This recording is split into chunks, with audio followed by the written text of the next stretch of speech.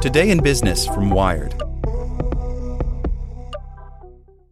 This podcast is sponsored by Ramp. Are you the decision maker in your company? Consider this. For the first time in decades, there's a better option for a corporate card and spend management platform. Meet Ramp, the only corporate card and spend management system designed to help you spend less money so you can make more. Most corporate credit cards offer points as incentives, but those points amount to less than their worth in real cash value. Ramp's business cards offer you cash back, real money in your pocket. Plus, you control who spends what with each vendor. And Ramp software collects and verifies receipts automatically, which means you'll stop wasteful spending and close your books in hours instead of days. Businesses that use Ramp add up to 5% to their bottom line the first year. If you're a decision maker, adding Ramp could be one of the best decisions you've ever made. And now get $250 when you join Ramp for free. Just go to ramp.com/easy. Ramp.com/easy. RAMP.com/easy. Cards issued by Sutton Bank and Celtic Bank, members of FDIC. Terms and conditions apply. As a longtime foreign correspondent, I've worked in lots of places, but nowhere as important to the world as China. I'm Jane Perlez, former Beijing bureau chief for the New York Times. Join me on my new podcast, Face Off, U.S. versus China, where I'll take you behind the scenes in the tumultuous U.S.-China relationship. Find Face Off wherever you get your podcasts. Here's today's spoken edition of Wired.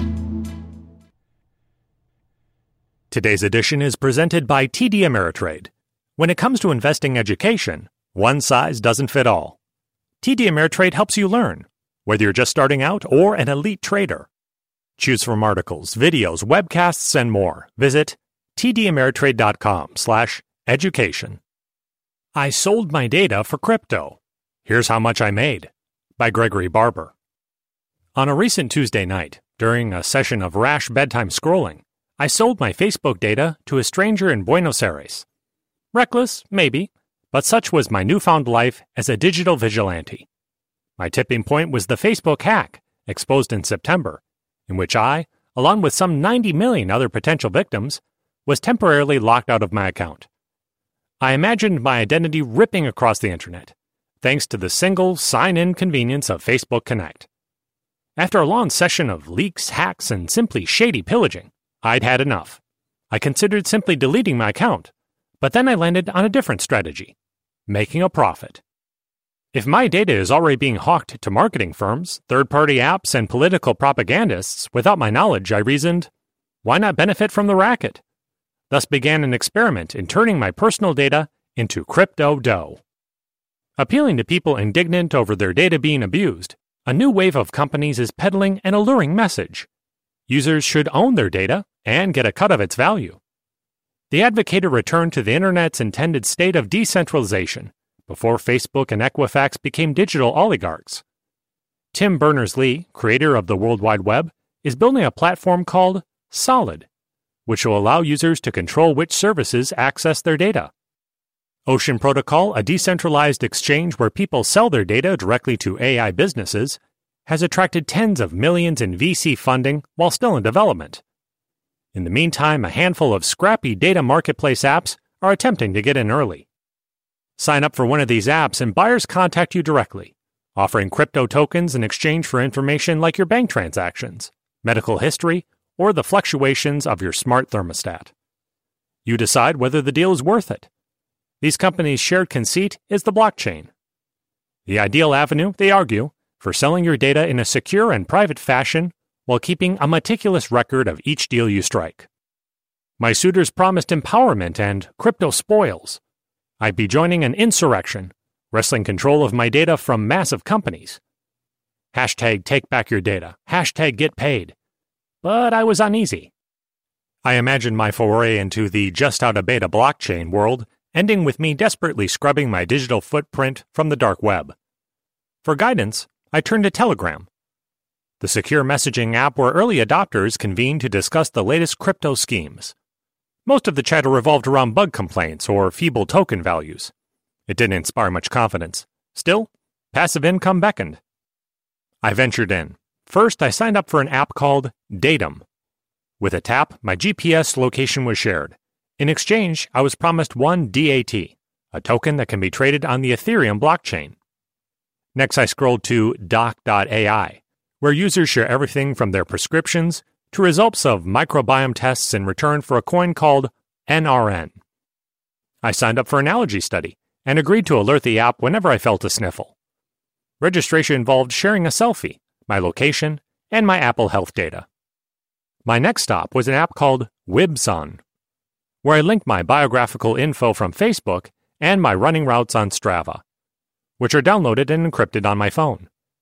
Instantly, a buyer beckoned. Big Data Analytics SA, based in Argentina, requested my Facebook data in exchange for 46 WIB, the app's unique token. I accepted.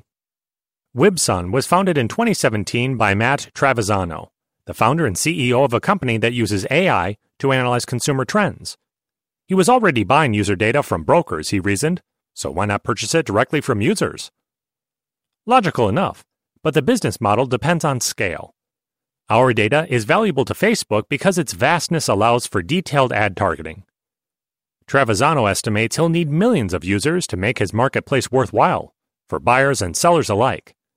Currently, Wibsun only has around 5,500 sellers and 10 data buyers. For now, the company is subsidizing its platform. Travisano's goal is a marketplace where users proffer data from their bank accounts, GPS, and social media to create a prophetic picture of how and where they shop, every advertiser's dream.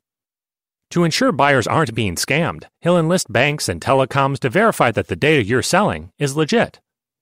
If what he's describing sounds a lot like Facebook and Google already do, tracking our purchases across the web to flesh out detailed psychographic profiles, that's because it is.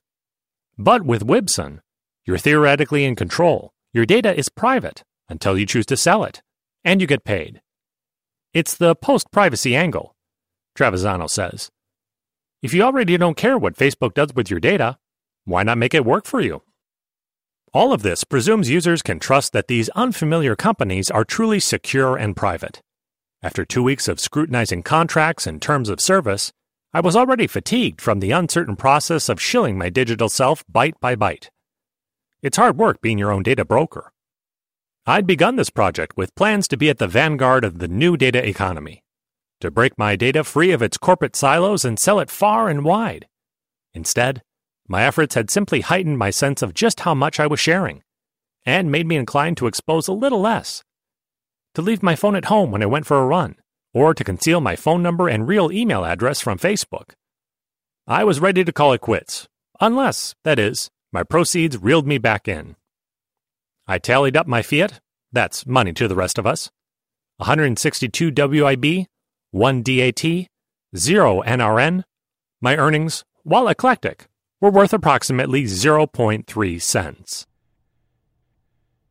With Lucky Land Slots, you can get lucky just about anywhere. Dearly beloved, we are gathered here today to... Has anyone seen the bride and groom?